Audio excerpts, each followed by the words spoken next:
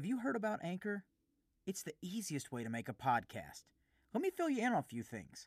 Like, first and foremost, it's free. And there are creation tools that allow you to record and edit your podcast right from your phone or computer.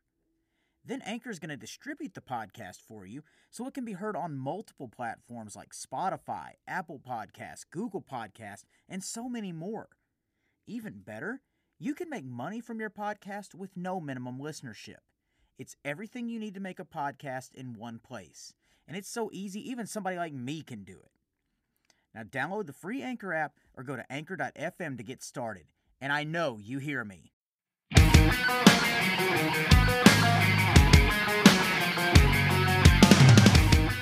Hey, this is Jimmy Street, host of the Live and in Color with Wolfie D podcast and the Gimme Back My Pro Wrestling podcast. And you're listening to I Know You Hear Me with Flynn Hendricks. Don't you fast forward. I know you hear me. Hey guys, this is Wolfie D from PG-13. Check out my podcast, Live and in Color with Wolfie D, every Monday at noon. We're talking Memphis, we're talking ECW, WCW, WWF, everywhere that I've been. We even have some great guests, some Hall of Famers on the show with us. Every Monday at noon, Live and in Color with Wolfie D. Welcome back, everybody. Man, I am excited to be back here again in the studio. I have got another awesome episode with another awesome guest lined up for you. And I know you hear the same kind of intro every week, but I'm a broken record here, guys. I'm having fun bringing these to you, and I'm having fun chatting with my friends and letting you guys eavesdrop on the conversation. But before we get into all this fun stuff, man, from the bottom of my heart, I gotta thank you guys again for not only tuning in and subscribing on iTunes, Spotify, or maybe it's Apple Podcasts now, I can't remember. But you subscribe on there, you leave those 5-star reviews, you share it with your family, you share it with your friends, you follow us on social media. We're on Facebook, Instagram, and Twitter. Every single bit of that helps, and I greatly appreciate it. And I got to give a shout out to Wolfie D and Jimmy Street from our brother podcast, Live and in Color with Wolfie D, for advertising on the show this week. Make sure you give their podcast a listen, especially if you're a wrestling fan, because that is one that you don't want to miss. It's raw, it's real, and Wolfie pulls no punches. And you can also go back and listen to Jimmy Street's episode in the archives of Season 1. Definitely recommend checking that out. And now, guys, without further ado, here we go. You've heard this guy's name come up before. Sonny Strait. Famous voice actor here in the United States. You'd probably know him for voices like Krillin or the original Toonami Tom. This guy not only was one of the voices of my childhood, but he is how I have met so many of my voiceover friends. And I haven't even met these people in person, but again, it's like we have these relationships like we've known each other for years. So that's how I met Suzanne in the past. That's how I met Corey in the past. And it's also how I met tonight's guest.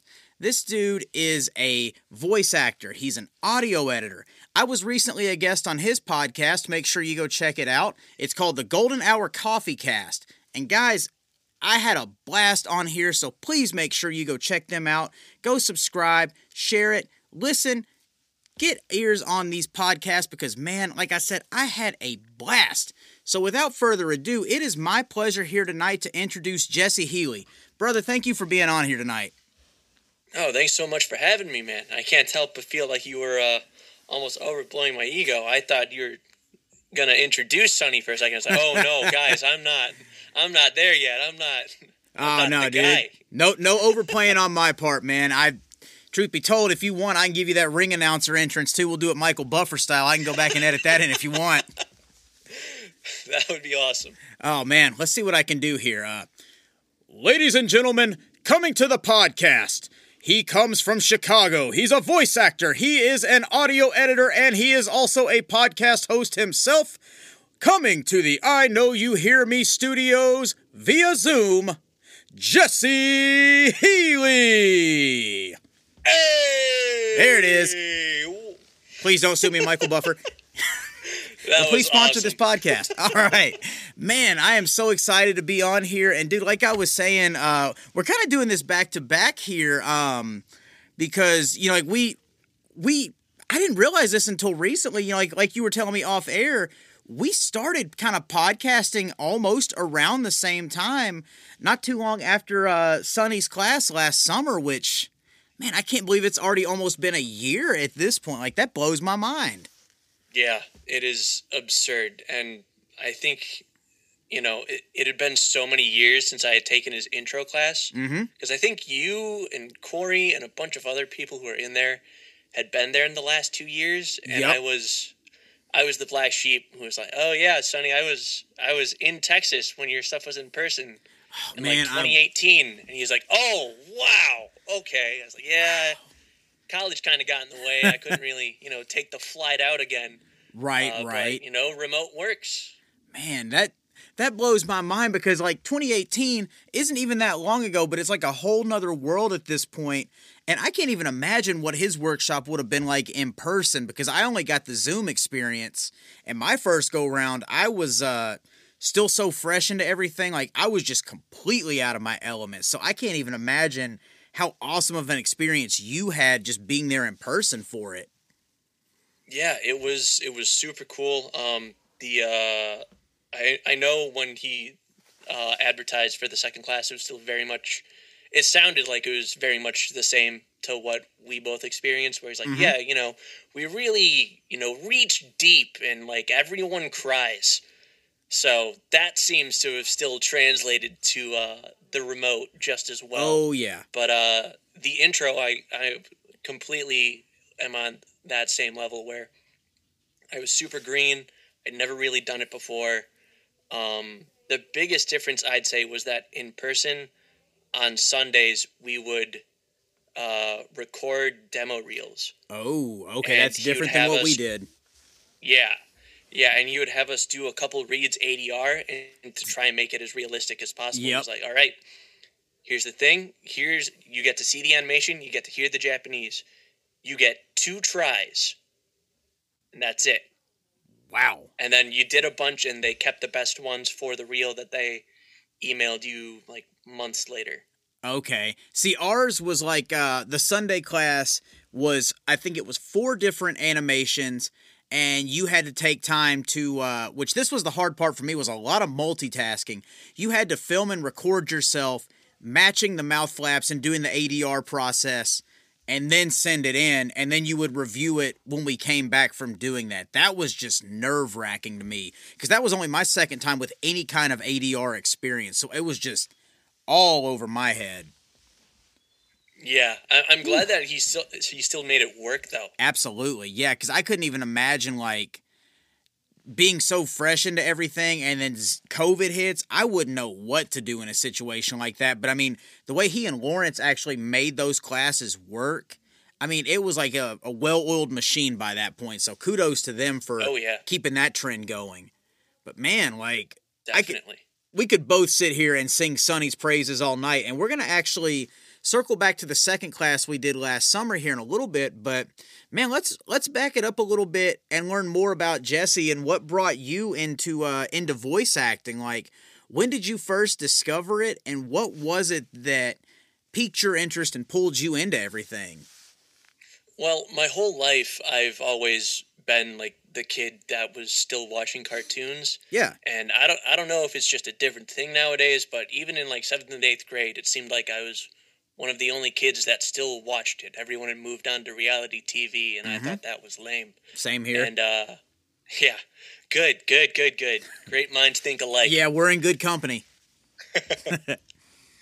And I thought, I always knew that I wanted cartoons to be, like, involved with whatever I did for a living.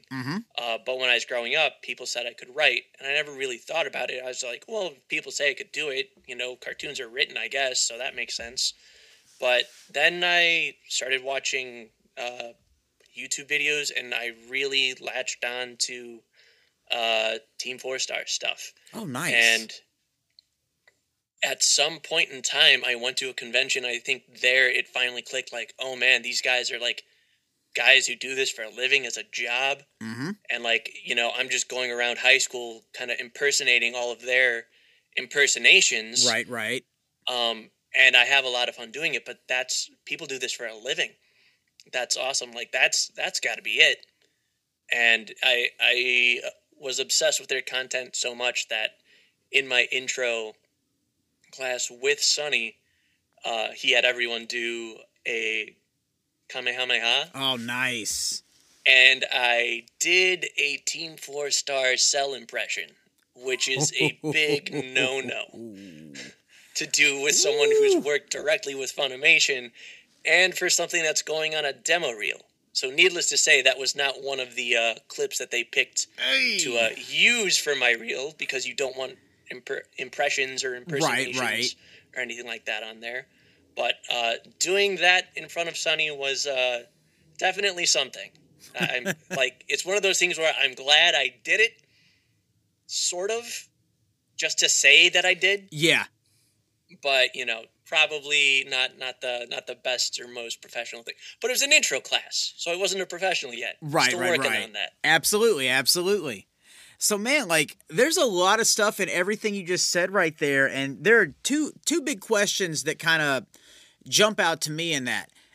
First one is, as you're discovering all this, and your family kind of sees the interest growing, and you go to the convention, you have a more realistic picture of people doing this as a job and a career. As they see this passion growing within you, are they supportive of it? Do they even know, like, what you're trying to pursue, or is it just kind of like you're left to your own devices? Yeah, I'm super fortunate to have had, all the family, even if they don't know what voice acting is, they're just like, oh, what is that? I tell them about it, like, oh yeah, that sounds good and whatever. I don't really have anyone that's knocking me down. Everyone around me has been very supportive. And when I first went to like the intro class with Sonny, I was wrapping up community college, and in searching for like an actual university, I found out that like right in my own backyard there was like an art school that offered a minor in voice acting. I was like, oh wow. Well, that's it. Yeah. Like, I got to do that, right? Mm-hmm. And so I had to figure out a major that complemented it, and that's kind of how I got into the audio engineering, because I figured, knowing how to make your own demo reels could save you a couple bucks and maybe make you a couple bucks if you know some other people who are trying to get a reel together and stuff. Absolutely.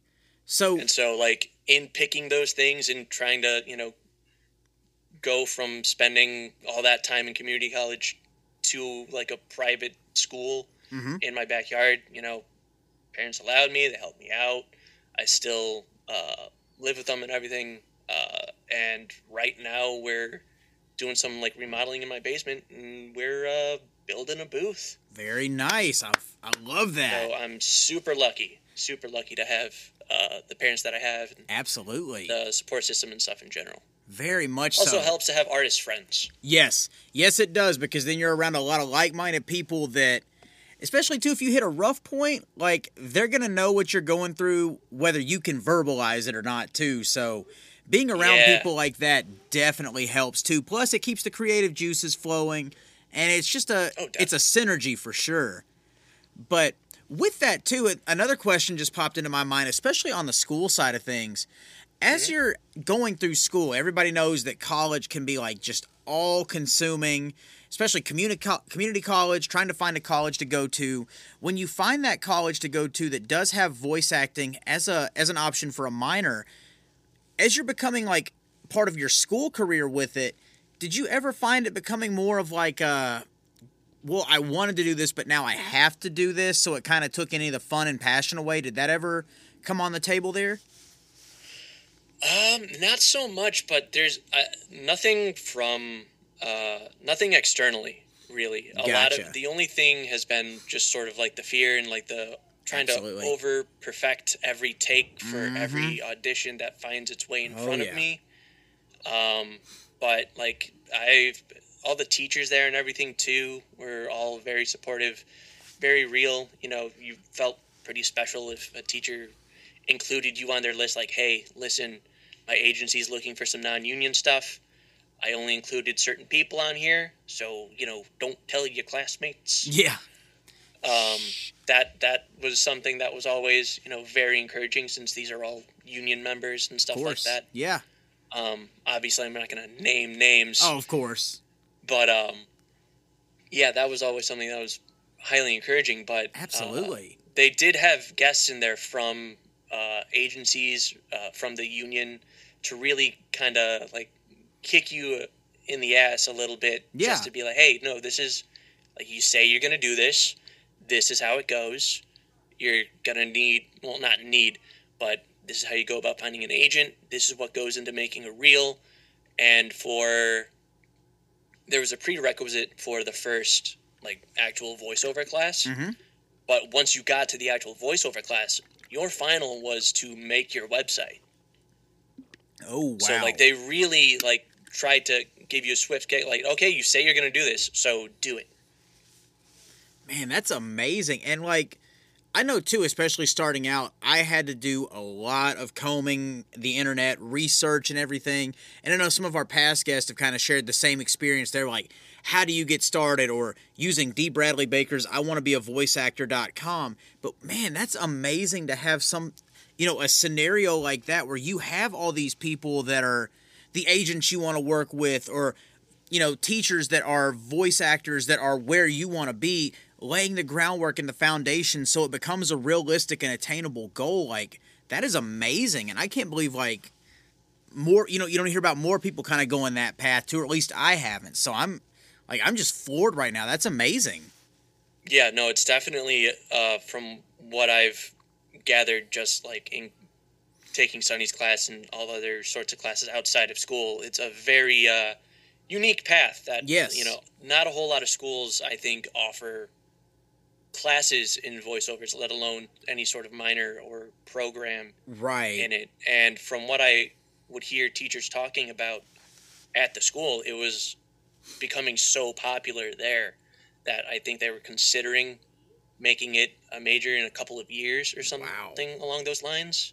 But, teacher or like school administrations and stuff like that can all get real wonky, so God knows what's going to happen. Yeah, exactly. I'm sure a lot of politics and everything else may come into it too. But yeah. And I think, Chicago gets a bad rap with a lot of people, so I think Steve Bloom has, like, his Bloombox Facebook page. Yes. I'm a member of that as well. Yeah. And I've seen a couple of people, like, talk about, like, when I first started at the college, I saw some people asking, like, where to start, do schools do it? And I told them about the school, and, their first question was like, oh, man, it's like Chicago, though. Is it safe, or am I going to get shot? And it's right. Like, guys, it's not all, like, you can call the security to, like, escort you and stuff like that. They have the numbers, all that stuff.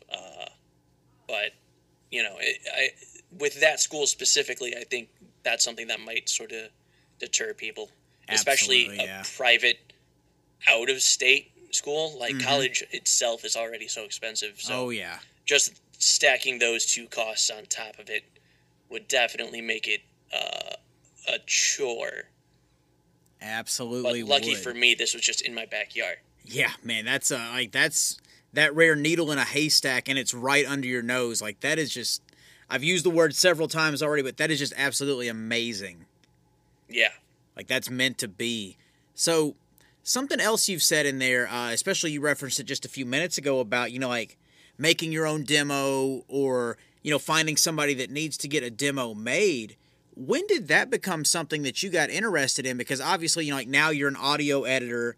So what was it about it, like, especially with the demo process, that caught your eye and, just grabbed your attention there? Well, when I got my demo back from Sonny's introduction class, I did the whole artist thing of hearing it and being like, I could have done that better. Yeah. That one could have been better too. I don't like it. I don't want to send it anyway. No, I got to redo it. And I had helped one of my friends, actually my co-host on my podcast, Eric Tranton. He's a videographer and everything, and we tried doing this horrible. Well, okay, it was an idea for a YouTube channel of covering news, and it just happened. I think we did it in like 2016, 2017. So there was the elections, there were all these terrorist attacks and everything. And that's when we tried telling the news, and it was just a bad time. And we decided to scrap everything. But while we were doing it, I just kind of like would hold the camera. I didn't know how to operate it, and maybe move the lights when he told me to. Mm-hmm. And if we did sketches, I'd be in that. But outside of that, he had to do all the video editing, all the audio editing, and everything else. And he was like, I hate the audio editing. And I was just like, well, if I'm going to do this voiceover thing, I can do two things when it comes to a major. I can do the audio editing, so that way I can do stuff for the voiceover stuff, so I don't need to do it. And I can help my buddy out with these sorts of projects, because I can just do the audio stuff. Or I could go into animation, and if I draw cartoons, I get to pick who voices the cartoons. Me. Right. I pick me. But I didn't know anything about animation, and I was just like, you know what? At the very least, since I don't like my demo, I can redo mine, if nothing else, if I go the audio editing. So I just sort of went with that. Man, that's an interesting way right there too. Like, and I love how, like you said, if I could pick anybody, I would pick me. So, but again, like in doing that too, like the biggest thing that jumps out at me, because we are so similar on a lot of things. Like you said, when you got your demo back from Sonny, it's it's like, oh, I could have done that better. Oh, I could have done that better. Mm-hmm. In that situation where, like, I know you said, yeah, I would pick me, but would you, like, are you able, if you edit your own material, to, like, turn off that, like, overly critical mind? Because for the creative types, we are always our own worst critic. Or if you need something edited, do you send it elsewhere? Like, do you, like, have to just flip the switch and say, I'm sending it to somebody else to do it? Or are you able to objectively, edit your own materials? I do. It is a process. It is a very time-consuming process, and I get caught up in the little things for quite some time. Man, and then if I'm same. almost done, and then think of how I could have approached the whole thing differently, sometimes I'll go back and try and re-record everything. It's a chore. Man, it is definitely a chore. We are kindred spirits. Yeah. But for certain other little things, if it's like it's weird, because it's like if there's no strings attached to it, if it's just something that's going like into an episode of the my podcast, where it's just like a little funny bit that we have like a gag going on for, like we have a couple of like fake ads by brands we're definitely not sponsored with. Right. Be like, oh yeah, oh man, I'm forgetting some off the top of my head, but like Bubbly. There was one that we did for like this crypto like gambling site, and just like coming up with like a script and just doing like a completely nonsensical, like nothing matters, I can just kind of throw this out there and have fun with it sort of thing. I can bust that out in a couple of hours, not really overthink anything, right, and then send it, not to be like, hey, is this okay, but more of like a, dude, check this out, I think this is hilarious, please like just confirm with me that it's as funny as I think it is. I gotcha. Now, but the second there's stakes to it, you get all up in your head. Yep, the pressure comes, and like 5 extra tons are added right on top of your shoulders, and that's something that I wanna get back to. I guess we're gonna have to go back to like when you first got drawn into everything, and we'll even throw myself in there too, because like you always hear the expression, go back to the sandbox, or like pretend you're that kid playing in the sandbox that doesn't care what anybody else is thinking. And like you even said just a little while ago, like you had a supportive network around you, and you still have a supportive network around you. But like, where do you think this overly critical and like, I guess even you could even say like self-doubting inner voice in our heads, like where do you think that comes from, or where did it come from for you? Because like you were having fun doing the Team 4-star impressions and doing everything in high school, but then it's like as soon as the stakes get there, it's just like, boom, unnecessary pressure, but we don't know where it comes from. Like, where do you think that stems from? I'm not so sure. In general, I know when I read something or like read some sort of copy or script, there's like a way that I say it initially in my brain. And for me, I found like in the classes in college, it can be easy for me to communicate like that to like my classmates Yeah. It's like, oh, inflect here and like try coming at this sentence from this angle and do that. But when I'm doing it myself, it's just like, oh, but what if that's not right? It's just like the constant second guessing yourself and not trusting yourself for yourself, but trusting yourself to like help others. It's this weird, it can almost be a toxic sort of cycle where it's like, if I'm doing, like, I can do someone else a favor. That much I know. Mm-hmm. But if I need to listen to me, I don't know what I'm talking about. Right. And it's just like that. It feeds and it cycles in itself. And like, that's, I think, why artists just kind of get caught up in everything and can't really move forward. Yeah, I get it. It's when like they see it somewhere else, it's one thing. But if it's something that they're doing, like, it needs to be held to like an even higher standard. Yes. That's just too high. Absolutely. And it's I'll be honest, that's one thing that improv has greatly helped me with over the last 2 years, but even then, it's like having that much experience in it now, you still have that habit that's been in the back of your mind and been so ingrained, like just that perfectionist mentality that it seems like has become like the norm for getting ahead in society, at least in, the American portion of the world. It's like work, work, work, keep yourself busy, do all this stuff, burn yourself out. You can always do better. It's like you get those breaks. Thankfully, like improv has helped me with that, but it's like you still have those little seeds and doubts, jump in and creep in. And it's like, man, I don't really know any other way to say it, but it's like a never ending battle. Like you said, it's a cycle. And the only way I've come to understand it, at least from talking to other creative types too, is just that like it's really common with the creative types and there's really no rhyme or reason for it. We're just always in our own heads because we always think we can do better. But that leads me to my next question too. And it's a phrase a lot of people have heard on here now, submit it and forget it. Was that something they taught y'all in your college courses as well so that you're not, going back and just, over analyzing everything? Because I know when I first started, like, dude, I spent like an hour and a half on a 5-line audition. It's like it got ridiculous. So how did you process that, and was that something that they taught too? Yeah, that was something that they really tried driving home. They would even give stats of, especially now since voice acting is just becoming a more and more popular and competitive thing to get into. All these teachers who are, established and have gotten in like some pretty decently sized gigs in all sorts of branches of voiceover would tell you like, hey, yeah, back in the day it was like you'd get 1 out of every 20. Yep. But now it's like 1 in every 100. So like really you can't get attached to anything. Like It's not a matter of your talent. That is why you're not getting jobs. Like it is just because someone else's interpretation might be closer to what they want, or they think someone's voice just fits what they're going for better, or the brand better. We'd have classes we had one class in demo production, and there our teacher Marcy would sort of break everything down into like different types of copy. So she's like, okay, this week bring in like 5 ads for big stores. This week it's tech. This week it's food.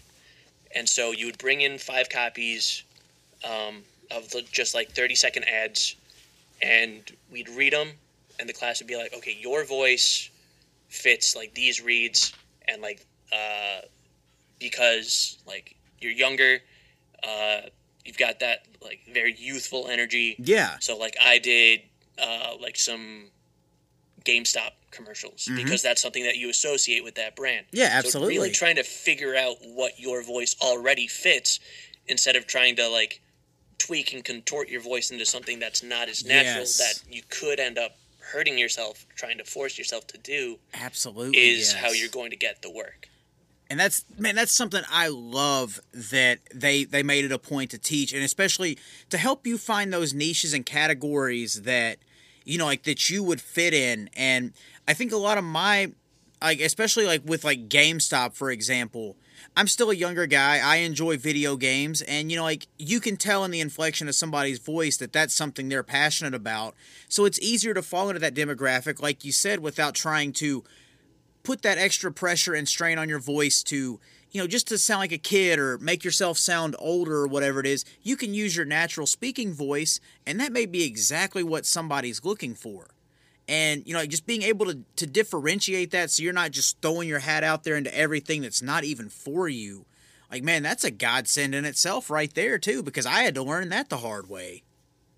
Yeah, and it's, like, realizing that you can change, like, the emotion or the energy behind it and not necessarily the voice. Like, I know earlier today I was trying to read some lines for a friend's project that he cast me in, and it was one of those things where even just trying to make my voice just a little bit deeper, after a while, that sustained change just starts wearing on you. Yes. And I know for me especially, and this goes back to like all of my Team 4-star impressions, I automatically, for some reason, would go and try to do all the gruffest, raspiest voices that were just the worst for my throat. And now that's like a default thing that I go to when I think, oh, I can't use my normal voice because my normal voice isn't what this should be. So I'm going to do that. And, you know, all of a sudden, you know, I'm like finished an entire kettle of water and tea and whatever else. I'm going to the bathroom like every 15 minutes. Right. Just because I'm like, oh, you know, I just got to calm it down as I go. I totally shouldn't have been drinking water all day beforehand. Yep. Dude, I know it all too well. And, man, I meant to ask this earlier, too. Going back to the class and then also, you know, mentioning demos as well. It seems like, from everything I've heard about, you know, like the way you're, quote-unquote, supposed to do it as a voice actor, you know, it's like you're supposed to do the commercial demo, then you're supposed to get the character demo, but I did it in reverse. Was that something that they taught y'all about in the class, about which demo comes first or what agencies look for the most as well? Well, being in Chicago, all my teachers were very much like, listen, like the ads are what's going to pay the bills. Yes. Especially in Chicago, it's a market where there's not a whole lot of entertainment. It's very expensive to film here. We don't have animation studios here, really, for the most part, or a whole lot of game studios. So here in Chicago, ads are what's going to, like, pay your bills. But at the same time, I had teachers who told us, yeah, you know, when I got married, you know, ads paid for the wedding and cartoons paid for our house because they got certain other auditions for different shows and whatnot. And I'm sure teaching as a side gig, that's always there and stable and gets you other benefits possibly if of course they're better for the union or than like SAG. But you know, obviously I don't know the specifics, but like having all of that going for you, I can imagine is very stable and whatnot. Yep, it's like the more you're doing, the more people are aware of you, and the more they want to work with you. So it's like the more bookings you have, the more bookable you are. Exactly, and you got to know like what you're comfortable with doing. Yes, e-learning, e-books, or like just narration in general. Absolutely, ads. Like you got to find your niche. Absolutely, and I know for sure too. You know, like man, like just the commercial thing is still not my strong suit. Mine, I'm more in like animation and narrations and industrials are kind of like my sweet spots right now. But I still get lucky every now and then with a commercial. But like when you have something like that, where because when I first got into this, I wasn't thinking about doing commercials. I wasn't thinking about anything. I was just thinking about like, man, I want to voice on a Dragon Ball project, or I want to work for Funimation or whatever it may be. When you started hearing these things, especially in that class, you know, like, well, you know, commercials will pay the bills. was that already a thought in your mind, or was that something that's kind of like, oh man, I didn't even think about that, but that sounds pretty cool? You know, like, how was that for you? And then did that kind of like shift your priorities of, you know, doing animation and all that? Like, what was that like for you? It was definitely something that I had never really thought of or considered going in. And once you hear about the ads and stuff, all of a sudden, when you're taking public transport and you're hearing the doors closing and all that stuff, it's like, oh, you know what? That's probably another one. Yep. That was, you know, someone's making royalties on that. What a gig. Yeah. Phone messaging, you know, like there's such this huge world out there that I never even thought existed. Like, I thought it was just an automated message. You never think that that's actually somebody getting paid for that, and like you said, getting royalties and residuals for it. Like, mind blown. Like, yes, sign me up. Yeah, and I think I have one teacher who's, like, her resume is ridiculous.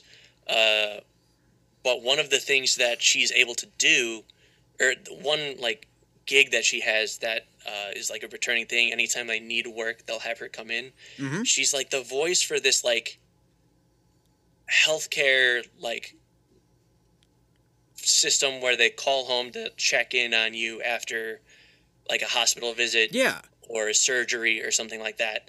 And instead of just, like, having her read the paragraph and kind of AI her whole voice, they have her come in and, like, read the lines, and they'll play those, like, recordings of her doing the lines, but, you know, it was originally read those whole sentences at a time and not patched together like Siri. Right.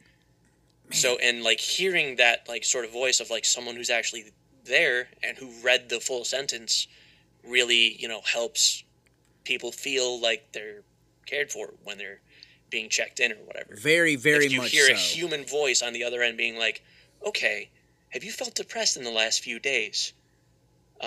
Click 1 for this and 1 for this. If it's, you know. Yeah, and it's not so robotic. You know, like, so you Exactly. do feel like somebody actually genuinely cares. Yeah. And that makes a huge difference. It's something that you would never consider going into something like this when you're guys like us who are just like, oh, dude, cartoons. Yeah. Totally. Absolutely. I want to do this for my life. I mean, it gives you such a broader respect and appreciation for the entire genre as a whole. And then you also realize, too, you know, it's like there's acting that even has to go into that so that you don't sound like you're just reading something off a script, too. Like, that was a mind-blowing experience for me, too. Like, just, oh, man, think about this as, like, a young dad talking to his wife or his kids. Like, yeah. Why didn't I think of that before? You know, like, just obvious stuff, but it's just like when you finally connect the dots, it's just like mind is blown. Definitely. And even with certain, I know I've had other teachers who, you know, would walk into an audition for something like Jeep, where it's like, oh, you know, they're looking for that guy who got the gruff has voice. that, like, real deep voice and whatever, but they're like, listen, okay, I know my voice and I can't do that, but to communicate that same sort of idea, I know how to work the mic. I can get right up on it and come at it from this sort of, like, I'm not a big, like, 6'5" country dude, but I get family, Jeep, and stuff like that, where it's like, oh, you know what? That's not what we were going for, but, like, that's like real. Yeah. We can come at it from that angle. Absolutely. And that's one of the things I love, too, is it's actually something that a previous guest on here, Rick Robertson, in season 1 told me. He's like, you know, you can give them the read they want or what they're looking for, but sometimes you can give them something to say no to that may be just completely different than what they want, or even just slightly a little bit different. And it may not be that gruff, like you said, 6'5" country guy, but it may be somebody that loves those things that they're trying to portray in the commercial and can, you know, like, verbally articulate the emotion they're going for.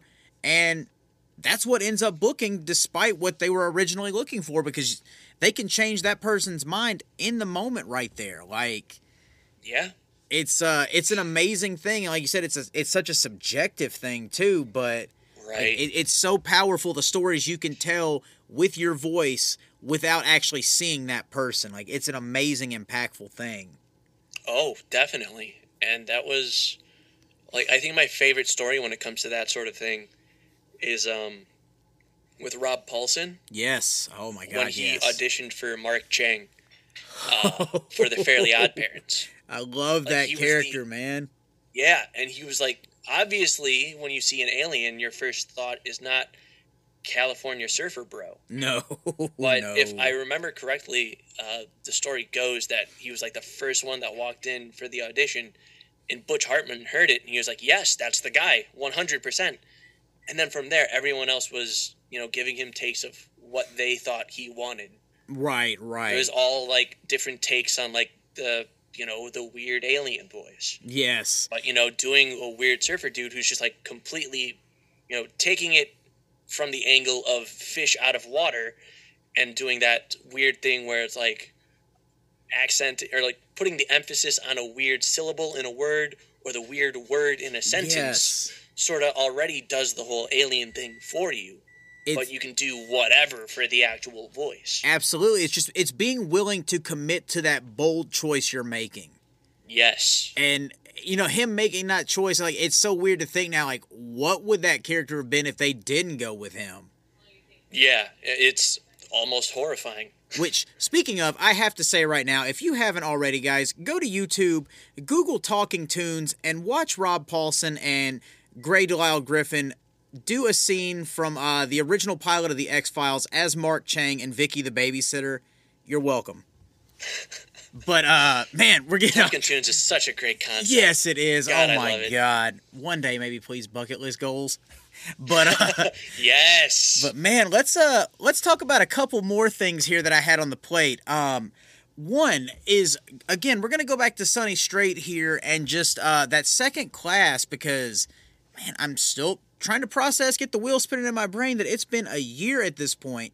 But we had to do an exercise where we were put in groups and we had to act out scenes based off of our biggest fears. And yours is one, like, my fear was being a failure as a parent and repeating the cycles that my dad, put our family through. But yours was, like, everything that I related to and, like, everything I was feeling after that first class with Sonny, not by anything he or anyone else in the class did, but, like, I just felt so, like, out of my element, over my head, and, like, I was still so green that I just had no clue what was going on, and it really hit home for me. So, like, what was it like for you to actually, like, put that out there and address that fear in a group of your peers? Like, granted, it's through Zoom, but you're still putting it out there. Like, what was that like for you? Yeah, that was something. It was something that I never really thought of, but when Sonny presented the question and gave us like the data, sort of reflect on it. For me, it was just one of those things where it's like, if you have, if you're lucky enough to have a support system as like wide and like spanning as mine is, of just not even other people I've met through school and voice acting, but just my friends, my family, my girlfriend, and everything, and having some of those family members like financially support you with equipment and things like that. The idea of pursuing it and never being successful with it and never having anything pay off with it and almost wasting everyone else's time and support just terrified me. And there were a couple other things in there too that I threw in just to be like, oh, this would also be like a smaller worst case scenario that I can just throw in there to make it worse. Since Sonny said, yeah, just cry, essentially. Yeah. So, throwing that all in there, and then kind of making a joke at the end is of my scene there, because humor's always been like a way that I coped. Yes. It was an experience, actually verbalizing it, because I had come up with like the bulleted list, and in doing it, in doing the actual scene, Sonny gave everyone in their groups like 5 to 10 minutes to like prepare a scene, and everyone would just kind of like, okay, these are the points. You play this. You play this. Hope Zoom doesn't lag in the middle. Yeah. I was lucky enough to have like Corey, who's been a guest on here in my group, and that was something that was just like I didn't even know what I was really getting into until I was telling my teammates about it. And towards the end of just telling them, okay, you play this, you're going to be like my teacher who calls me to like try and help me get work, but then it's something that I don't want and would never want, or something along those lines. You're going to be my girlfriend who gets pregnant and leaves, and you two are going to be my parents who I just disappoint. Like verbalizing that and trying to plot out like what exactly would be the worst case scenarios. Right. Regarding all of those like different people in my life, representing like the different factions of my support system, from, you know, personal to familial to professional, would be totally devastating. And it totally was. Absolutely. And somehow that went on for like 15 minutes when it was supposed to be like a 5 to 10 minute thing, where if we didn't wrap it up, Sonny was about to tell us to just stop. Yeah. But man, like I remember that too, because like it didn't feel like it went the entire time, but like you could tell too, like that there was some emotion there, and like I'll even say cathartic to an extent too, because like you could tell that it kind of just felt good to be able to get some of this out and not hold it in. But again too, I mean, it's like those are all still very real things, even trying to add, you know, like just that other little thing that may not be as big, but just kind of sprinkling it in there. That's all stuff that we have, you know, as actors or artistic and creative types have all experienced. Like, why am I not booking right now? Or I'm in a down period. Like, am I not that good? Like, full disclosure, it took me over a year to finally start booking things once I did start pursuing voiceover. But, you know, it's like, again, it's no knock on your talent. It's just there's so much at play that people don't realize, and all these other little things creep into your head, and it amplifies those negative feelings to maddening levels. Like, so, I mean, kudos to you for being able to, you know, convey that in a scene and being so willing to be balls out and put that out there. So, like, it was nice to know, like, man, I'm not alone in feeling these things, because it's a lot of pressure that we put on ourselves in that kind of situation. Yeah. That was way more real than I expected it to be. Absolutely. And then, you know, like I said, in that last minute of planning, when I was telling everyone their roles, even at that point, I was starting to get choked up. I was like, oh, this is about to be a mess. Oh, boy. And it was, and it took no time to get there.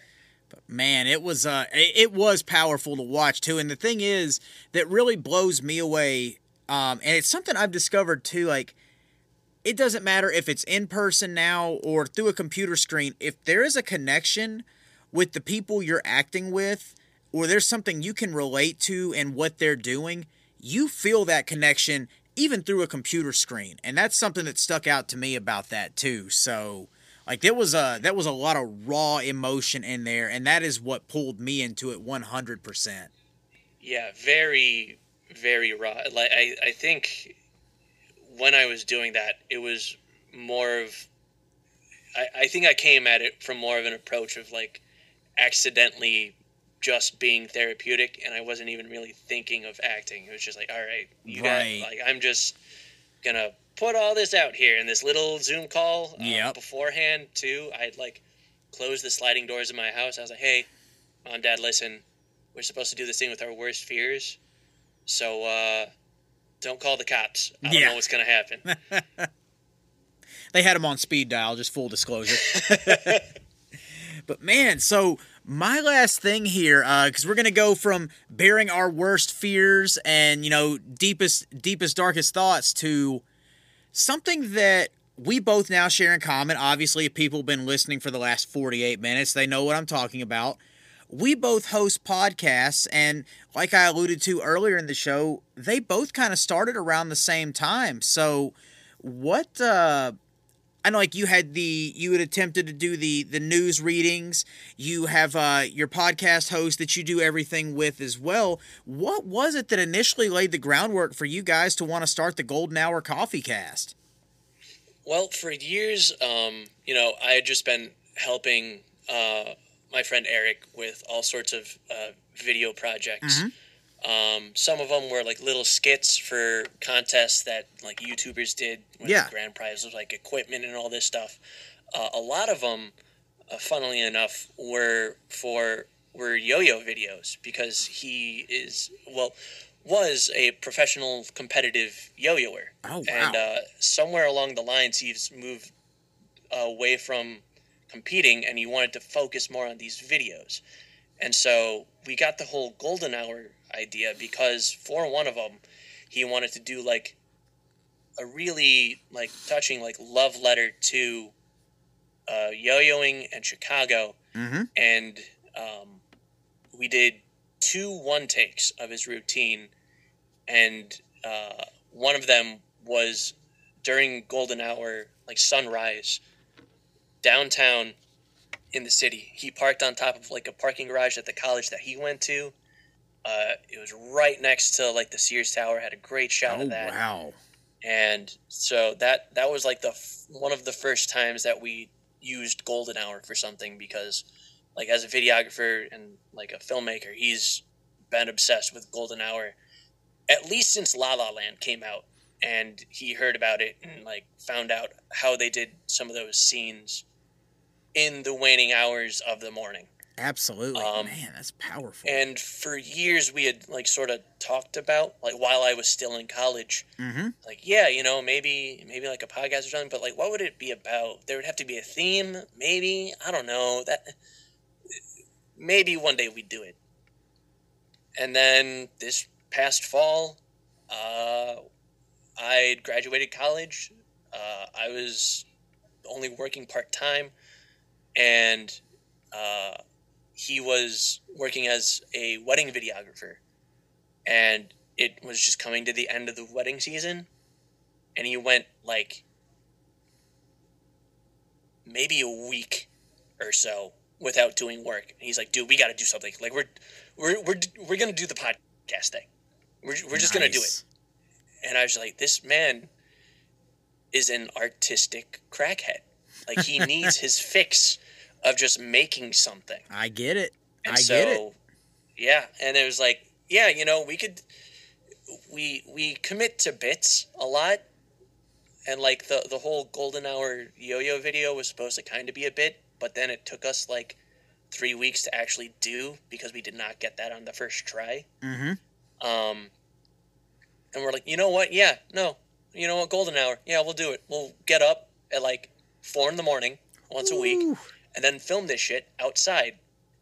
Starting in late summer, early fall in Chicago, right as things start to like get really cold. Sunrise. What could go wrong? Right. We can do this. Absolutely. So the first episode was outside, and we forgot about school buses. And I live in a relatively quiet suburb, but for some reason that morning there happened to be a couple ambulances. And so we're like, all right, we're going to move it into the basement. And we did that for not quite Golden Hour, but still the morning. It was like 9 o'clock. And eventually we're like, yeah, fuck this. No, we're just doing it. Like at this point, it's just kind of the name. Yeah.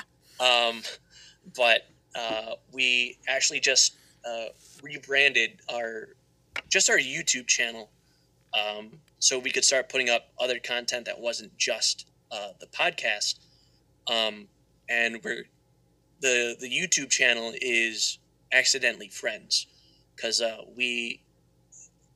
Eric was the one that came up with the naming conventions for our episodes, and he thought he was emulating Seinfeld with the style of like, this is the one where we blah, blah, blah, blah, blah. But when he looked it up, the sitcom that actually did it was Friends. But in our little, like, we had a trilogy of episodes about our origin stories, just how we like got into the arts and then how we became friends. In high school, I was the small child that was just had the annoying voice and no one wanted a whole lot to do with. Just the like annoying one. Yeah. And so when I first got there, he wanted nothing to do with me. And then like the year I graduated, like over the years, he had gotten to stand me because I had gotten less annoying and become more aware of my surroundings. Right. And then somehow I ran into him when he was going to play Yu-Gi-Oh! At the library. And then he asked me to go work out with him. Oh, nice. And Rite of passage. just kind of became friends. So when we were trying to come up with a name for the YouTube channel where it's like, it'll have the podcast, but it'll, like, we'll put up some other content. It was just like, oh, you know what? Accidentally Friends. We're like, okay, yeah, you know what? That works. And so we made, like, another logo and stuff for just the YouTube channel. But, everything podcast is still Golden Hour Coffee Cast. The name of the show is not changing. It's just the YouTube, because we've got a video version. Because he's a videographer, he can't not do something with it. Like I said earlier, he's got to do something where he's creating. He's got to have that fix. Oh, yeah. Yeah. I know it all too well.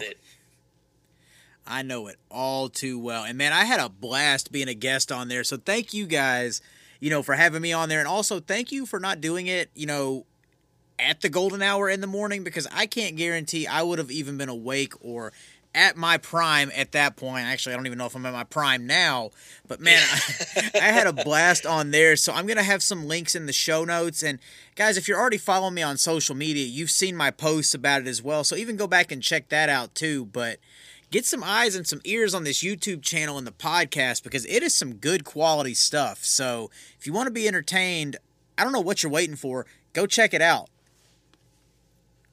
Thank you, man. Of course, man. I love seeing my friends do all these cool things too, and it's like it seems like, and this has been something that's come up multiple times throughout this season and the first. A lot of people tend to be negative on things that they didn't do or don't seem to understand. So like seeing my friends with all these creative outlets and the things they're pursuing, going at it and getting it. Like, dude, I love seeing that. So any way that I can help support it, help get eyes and ears on it, I am 100% willing to do my part to make that happen. So no thanks necessary. Oh, well, you're going to get it anyways, man. Thank you so much. I am humbled. And yeah, we loved having you on the show and everything. We got to share a couple of laughs and all that. It was a good time. Yes, sir. And speaking of good times, I think this has become my favorite thing now, man. We're going to flip the switch a little bit. Gonna turn the reins over to you and maybe make this quasi golden hour. I don't know for sure, but you're gonna throw some questions my way now, because I've been grilling you for about the last hour here. So now it's time for you to throw a few more my way and call it even. All right, sounds good. All right, I'm at your mercy. Let's see. While we're still on the topic of podcasts, I know, hitting a rebrand and everything, just a couple of months in before even 20 episodes, what kind of, did you have any sort of like little speed bumps and come across any issues that when you were starting, you thought you had everything accounted for, but oh boy, along the way it was like, oh, wow, I didn't know that I would have to account for something like this. Yeah, let me go ahead and say first and foremost, audio quality, because I knew nothing of engineering. I thought if I just had my setup, had the microphone ready to go, I could go back and listen to an hour or a 2-hour episode and edit it all myself. Not true. Which I'm sure if you guys go back and listen, you'll hear when the differences happen around episode 4 or 5. That is actually when I had to start going out and looking for a quality audio engineer, which thank God, Z got into my DMs and, offered to give it a test run so I could test his quality, and, just see the differences between what I was doing and what he was doing. And he's been the one editing these episodes now, like, since episode 5. And had he not been doing that, like, I don't know if this podcast would have still been going, because looking back and listening now, the audio quality was not the best, and that was just me being way out of my element and not even knowing what I was doing. So editing and all that fun stuff, that was probably the first big hiccup that I hit as far as any of that goes. Yeah. Oh, it's a hurdle. Yes, sir. It is. Most definitely is. I'm still not sure I'm doing as good a job as he is, and I have a degree. Dude, I've learned too. Like it's all still so subjective. But I know. Yeah. Let me put it this way. I'm gonna put you guys at 1 and 1A. I'll let y'all fight it out over which one's which. I'm down here maybe near about number 5 or so, and that's me being generous to myself. But you guys got me topped for sure. I think it's all right. The first ones didn't sound too bad. I think. Well, I mean, our first one was literally out in the backyard. Oh yeah. So I think our first episode probably sounds worse than your first episode. You can tell where the growing pains come and things started, evolving and getting into their groove from there too. So it's fun to go back and listen though. Yeah, it's definitely good to sort of check in to see just how far you've sort of made it from when you actually decided to first Absolutely start. So from on that note, what do you when do you know when to stop planning and trying to get things just right in preparation for, or just getting it to where you think it needs to be before you take that first step, and actually taking the first step in whether it's auditions or just taking on another new role in your life for whatever reason because you hate sleep? Oh God, I miss sleep so much. But man, it's so funny you ask that because earlier today, the day that we're recording this, I had a coaching session and it was actually, looking to get my stuff out there to potential agencies, and it's I wasn't sure that my commercial demo was up to snuff, and my coach Elise, who you all know who she is by now, she was like, look, we've been talking about this for a while. We've been waiting for this to get done. I think it's at a good level where it's going to get some eyes on you and possibly get you some representation, but we don't need to keep spinning our wheels here. You've got to get it out there. And, who knows? You may get some constructive criticism. You may get some feedback. You may get nothing. You may get an agent. Who's to say? But be bold and, big things will come to you. So that's kind of been my mentality as far as just I've been doing all this work, and if I feel like I can take it on my plate and do it to its justice, I'm going to do it. But sometimes I am guilty of taking a little bit too much on my plate and overworking myself. So I'm still trying to find that happy medium there a little bit too. But I mean, really, if it's something though that piques my interest or gets me excited at the possibilities of it, I am going to find a way to make it work, to put it bluntly. Yeah, that is an amazing mindset to have, because growing up, there's just so many times where you're just oh, yeah, that's cool, and that's where it just stops. Yep. Because you just get in your head from there. It's yeah, it's cool, but I could never. I shouldn't. But maybe not. Maybe it's not meant for me. Yeah. Yeah. So changing that to just be hey, I'm into it, so I want to do just something with it. I want to give it a shot. That's killer. That's awesome. And to put it bluntly too, not to get too graphic here, but if I can perform in multiple states in god-awful revealing spandex in front of random strangers, why am I nervous right now? I have to keep reminding myself of that. It doesn't always go in my favor, but I mean, if I can do that, seriously, what's the worst that could happen?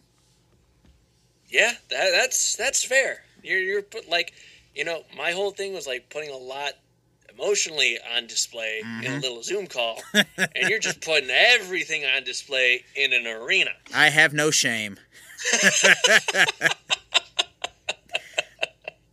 So on that note too, what was it about wrestling that got you really into it? Is just the sort of the entertainment side of things, or just the sort of practical know how to handle yourself if you got into any sort of tussle out there on the streets, or just you did wrestling as a kid and you just wanted to keep taking those next steps? I think what it was is in high school it wasn't the cool thing to, like, to like wrestling, like if you did, or it's like even anime, for example. If you didn't, if you liked it, you weren't considered the cool kid. But now it seems like everybody's big into it, or they were always big into it, but now they're just comfortable doing it. But for the longest time, I really didn't know what it was that drove me to it. But as I got more into it, like, I know there was one match which was Shawn Michaels and Kurt Angle at WrestleMania 21 back in 2005. That is the match that just absolutely was like, I don't know how, I don't know when, I don't know why, but I'm going to do this. And oddly enough, one of my family members down in Memphis knew WWE Hall of Famer Coco Beware, and he helped get me introduced to some people, and it just kind of went from there after I graduated high school. But the more I got into it, I realized it was more of an adrenaline rush that I was chasing, because for whatever reason, like, when I stopped back in 2018, I was just always searching for something to replace that feeling. I didn't miss, being sore, but I missed that rush that you get from that live performance. And then on top of that, too, the storytelling with the physicality and the athleticism is the other thing that got it. Because these guys, like, some of them probably shouldn't be talking on a microphone because it doesn't sound real. It just sounds, like, put on, or like somebody's playing. But if they're out there, like, physically telling a story with their bodies, and it grabs somebody's attention and makes them believe what they're doing is real, even though we all know it's a predetermined type of thing, that's what it was that drew me. It's just like being able to manipulate and control a crowd and room of people with the actions you do with your body or your body language. That's what it all came down to for me.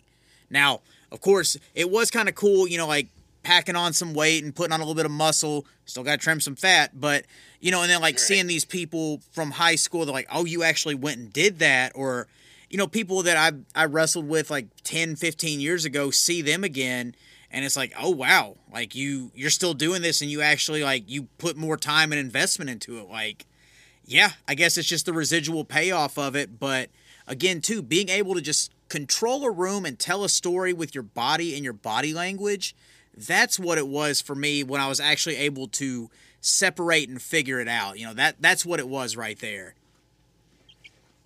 Yeah, wow, that's something. And then, like, even with the voice acting thing, you're still doing the same thing, except no one except for the director really gets to see the physicality and everything. Exactly.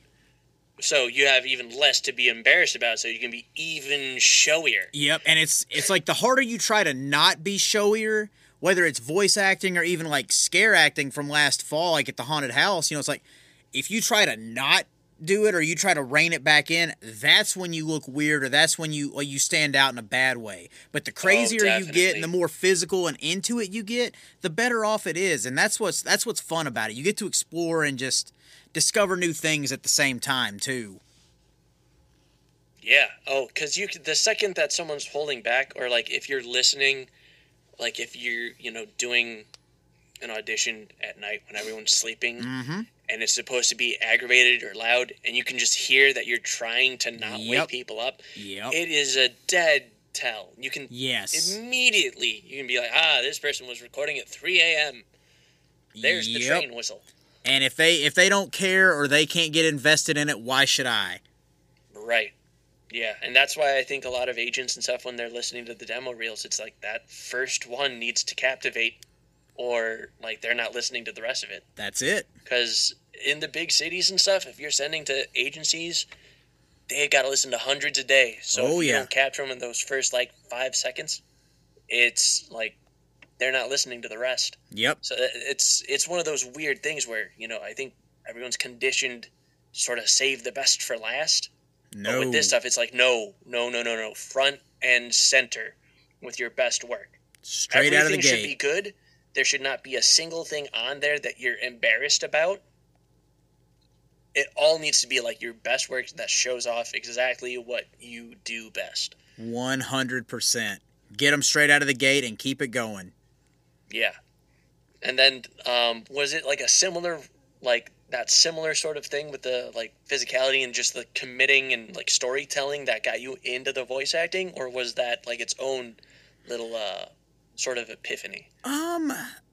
It was just one of those things. Come to find out, one of my neighbors actually does voiceover. So I started picking his brain about it a little bit, and then I started seeing the ads. You mentioned him earlier, like Steve Bloom in the Bloomvox community.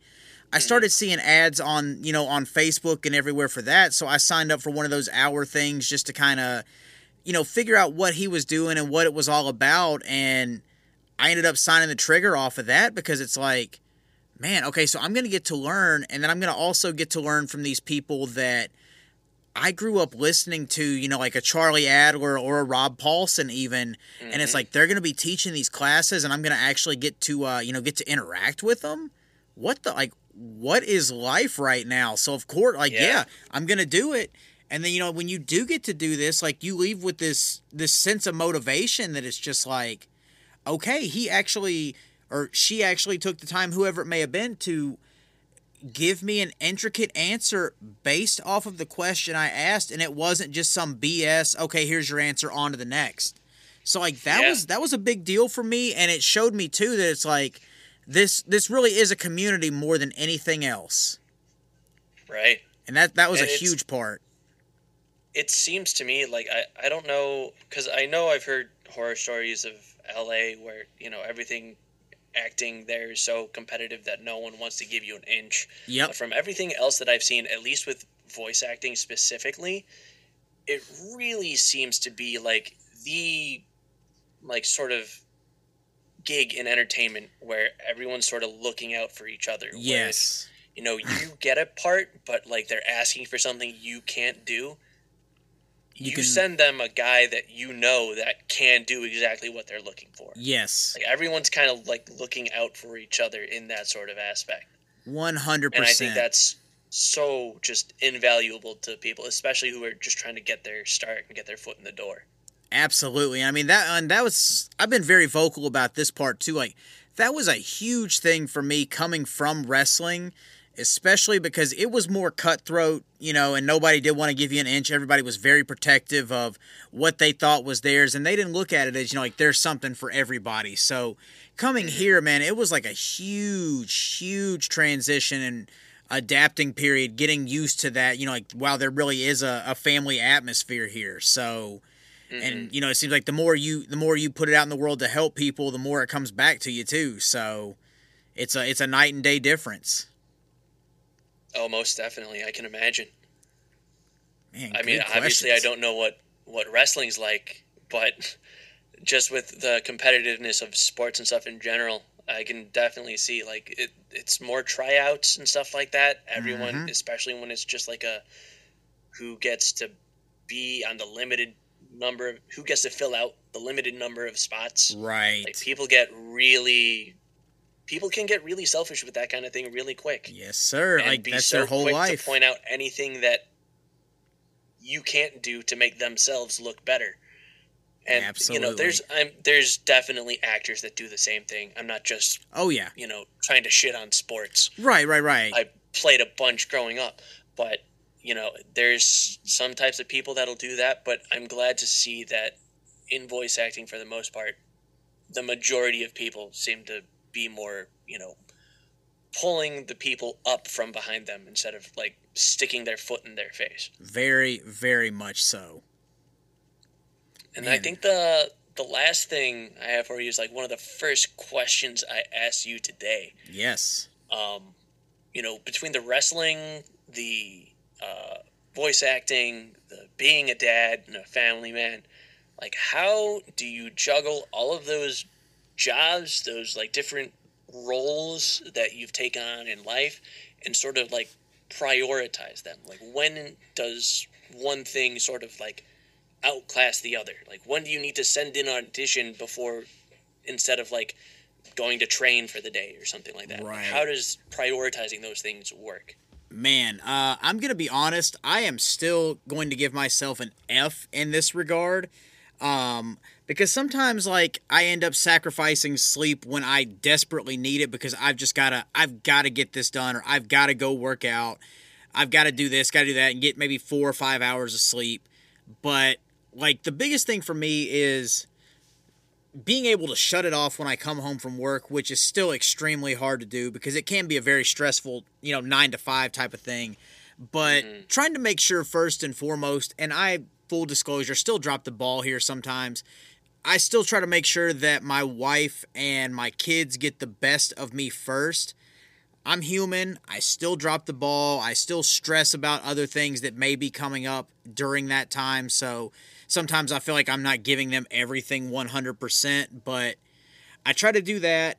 Then once they're asleep, I will try and do the podcast, do auditions, send out booking emails, for this next year and Comic Cons and everything, and then try and work out or do dialects or whatever it may be, all before 11 o'clock at night or midnight at the latest. But I try to keep family first. It doesn't always work out that way sometimes, and I hate saying that, but I just try to keep it going as it goes and get a few hours of sleep in there. So I'm still trying to fine tune that myself and just find the best way possible. But I just try to keep having fun while I'm doing all of it though. But that's the main thing, is just trying to stay having fun the entire time and not feel like it's all work. Because otherwise, I probably wouldn't even be sitting up in this chair right now being able to talk to you on the microphone if I wasn't having fun doing a lot of this stuff. So right. Yeah, because if you're that sleep deprived and not having fun, it's just miserable. What am I doing with my life? Yeah. That's it. Man, damn, these were some deep and diverse questions, dude. I love it. I love how, somehow, almost every one of your answers kind of bled into another question. That was unintentional, by the way. Full disclosure, he did try to send me these questions early, and I refused to look at them, so these were all off the cuff, guys. But, I mean, again, it's just something that goes back to something I even said earlier, is, when I interview my friends, it's inadvertently, you guys set these things up for me that I had in my mind to talk about, because I just try to wing it on here so it doesn't sound stiff or a forced conversation or anything. But you guys set me up for these next topics, and it just makes my job so easy. So it's there's some kind of synergy that's going on here between all of us, and it just, I love it. I can't explain it, but I can definitely tell you that I love it. Yeah, well, you're welcome. Oh, yes. And needless to say, guys, you can go back on the Golden Hour Coffee Cast archives and get a double dose of this. Matter of fact, go listen to that as soon as you wrap up here. I've said it before, but there will be links in the show notes. Go listen, go have some laughs, because I, once again, had a blast. And no, he's not paying me to say that. I'm telling you because I had a fucking blast. Pardon my language. Yeah, no, this was awesome. Yes, sir. And if I can just touch on one quick other thing, really, please do. Improv. You brought it up, yes, and it's sir. been something that I've, once I finished my intro class with Sonny, on the last day, I told him I was from Chicago, and he asked about Second City, and I was like, yeah, you know what, I'll take a class and let you know how it is. And I still haven't. And I feel just with how I hear you host the show and how your banter is just back to back to back, and there's never a lull unless it's me waiting to see if do I go? God, I got to take some of those improv classes. I just still haven't. I met some, there were comedy clubs and stuff in college. There was a comedy writing minor and everything, but man, you've definitely convinced me that I need to start getting into some improv. Well, man, I'm glad to hear that, and we'll talk a little off air, and I'll get you in touch with him. But actually, my improv teacher is based out of Chicago, and he was involved with Second City at one point. His name's Jonathan Pitts, and spoiler alert, he'll be a future guest on here down the road. But man, he has been a godsend as far as a teacher goes, and I mean, it's to the point too where I'm comfortable doing improv with people across the world now through Zoom, and it's fun. You don't have to think about it. And he makes it challenging to get you out of the things that you would normally, the little habits you would fall into, being overly angry or being loud or whatever it would be in my case. And, he challenges you to, to get out and do more and find other ways to do it. but he is 100% like the best improv coach that I could ever recommend. All right. Yeah, no, I'll definitely have to hit him up. Beautiful. In my own backyard. Oh, yeah, how'd you find me? Oh, I went on my buddy's podcast who I met in a Zoom class for some guy who's based in Texas and now in Connecticut. And you're in where? I am in Nashville, down in Tennessee. I thought it was Tennessee. Yes, sir. I was like, yeah, and where are you located? Oh, Chicago suburbs. So let me get this straight. I'm in Chicago. You're in Chicago. You found out about me from a dude in Tennessee. Yes. Sounds about right. That's how it works. That's how it works. And I mean, like, sometimes it does. That is 100%, man, like the silver lining of the pandemic. Like, unfortunately, right now, it's still going on. But like, had it not happened, I wouldn't have had these opportunities in voiceover, which wouldn't have led me to meeting all these awesome people. So like, the world is a crazy place right now, but there is some good in it and there is some positivity in it if you look at it that way.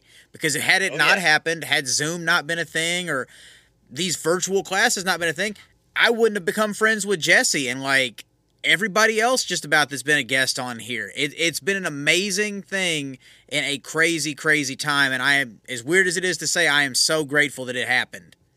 Not COVID, but meeting all these people. It's definitely had a pretty solid silver lining. There's definitely some darker parts to it. Of course, yes. That no one is going to deny, but yeah, no, some goods definitely. All of a sudden, all these people are working from home now, too. Like, yes. A lot of cool things have been... Still trying to get on that part, but, we're getting there. Yeah. Oh, we definitely. are getting there. Man, this has been a blast. Like, I can't believe we're coming up on an hour and a half here because it feels like this whole thing has just flown by. Oh, yeah, definitely. Dude, I have had a blast. And like I said, I can't thank you for being so generous and coming on here and, telling your story. It was an awesome experience. And I love being reassured reaffirming that all my friends, like, there's just some similarity there that draws us all together, and it's not just me making these things up in my mind. Like, it's so awesome to see. Definitely. Yeah, and it's been a blast being here, man. It's been a really good time. Well, man, I am glad to hear that. Well, guys, I hope you enjoyed this conversation here tonight. I hope you'll go check out the Golden Hour Coffee Cast, and like I said, we'll have links to that in the show notes. And I hope you go back and check out the archives if this is your first time listening. Hope it was a great introduction to the podcast and everything I'm doing here. Hope you'll check out Tales from the Haunt, my other podcast. If you're into all things spooky or want to know what it's like being an actor at a haunted house, check that out because we got some really interesting characters and stories going on there too. And it helps put a lot of things in perspective that you may not think about that go into making a haunted house successful. So check that out. And of course, check us out on Facebook, Instagram, Twitter, all social media platforms. We are there. Share us with your friends. Get connected. Keep up with what we're doing. Send me guest requests. I've been getting lucky here lately. I might be able to make it happen depending on who it is. Let's try my luck and see. And, of course, too, subscribe on Spotify. Subscribe on Apple iTunes or Apple Podcasts. I'm old. I still call it iTunes. I don't know what it is now, but we're on there. Leave us a 5-star review if you think I've earned it and you enjoy hearing me ramble. Or if you like my guests. Tonight was an awesome guest, and I've got more awesome guests in the archives, guys. Go back and listen, and get ready to get subscribed. If you're not already, I got to ask what you're doing, because next week I'm going to have another awesome guest on the line for you. There are big things coming as we're getting closer to the end of season 2, and getting up to our first full year here. Like, where has the time gone? So I'm getting tongue-tied just trying to process all that right now. So get subscribed, get on board, and keep up with everything we're doing here. And also, too, don't be afraid to go out and share some positivity in the world. Do some good. We could all use it, and you're going to feel better about yourself for doing it, too. So, Jesse, again, man, thank you for being on here tonight. Absolutely my pleasure, man. Dude, my pleasure as well, and you are welcome back anytime. I hope you tune in next week, and I hope you get ready for another awesome interview and more awesome guests coming down the road, just like my interview with Jesse here tonight. So, guys, for myself, for Jesse, tune in again next week. I thank you for being here, and I thank you for continuing to support, and I know you hear me.